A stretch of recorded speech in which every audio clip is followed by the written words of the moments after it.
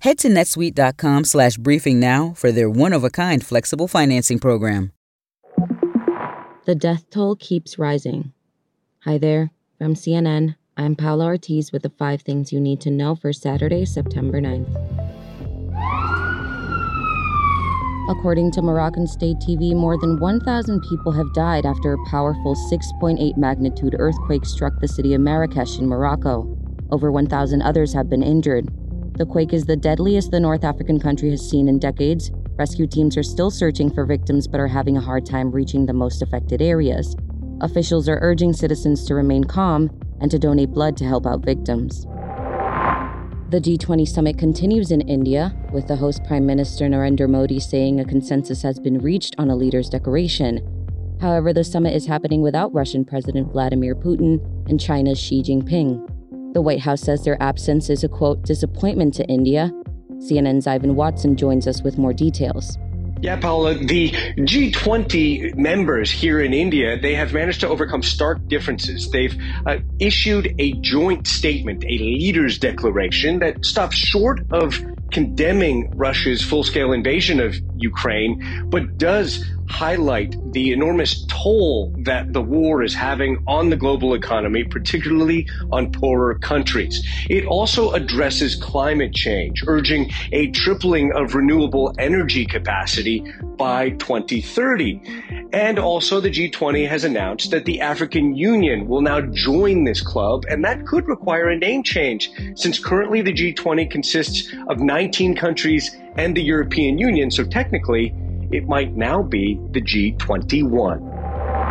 Category 3 Hurricane Lee hasn't made landfall yet, but the storm is moving quickly, with forecasters saying it could affect the U.S. as soon as this weekend. The hurricane, which had reached Category 5 strength, has weakened, but experts don't rule out the possibility of it strengthening again, thanks to record warm water temperatures fueled by global warming. It's still too early to determine exactly how close Lee will come to the U.S., but even if it doesn't reach the mainland, dangerous conditions like rip currents and large waves are expected along the eastern U.S. coast Sunday and Monday, and will intensify throughout the week. Islands in the Caribbean will face similar conditions this weekend. Mark Dickey, the American trapped more than 3,500 feet underground in southern Turkey, is finally in stable enough condition to be transported out of the cave. CNN's Nada Bashir fills us in on the latest in this multinational rescue effort.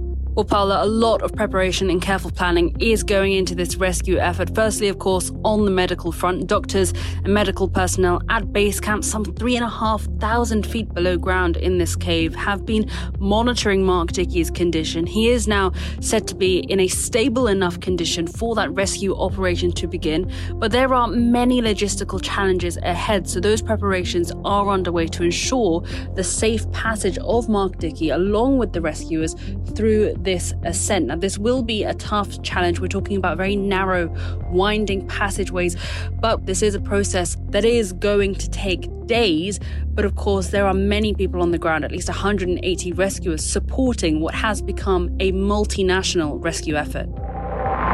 Up next, the 988 mental health crisis line becomes more accessible. We tell you how after the break. Welcome back. The U.S. Department of Human Services has announced a new feature for the 988 Suicide and Mental Health Crisis Hotline. The lifeline will now be available to millions of people across the country who use American Sign Language. The service will be available to users who are deaf, blind, or hard of hearing who use a video phone, a device used by deaf and blind people that transmits video as well as audio. For now, callers in need can access the ASL feature by clicking the ASL Now button on the 988lifeline.org website and following the on-screen prompts. Direct calls to the 988 line from a video phone will be introduced in the upcoming weeks. The launch of ASL services is part of an ongoing government effort to make behavioral health care more accessible to underserved groups. That's all for now. We'll be back at 3 p.m. Eastern with more news.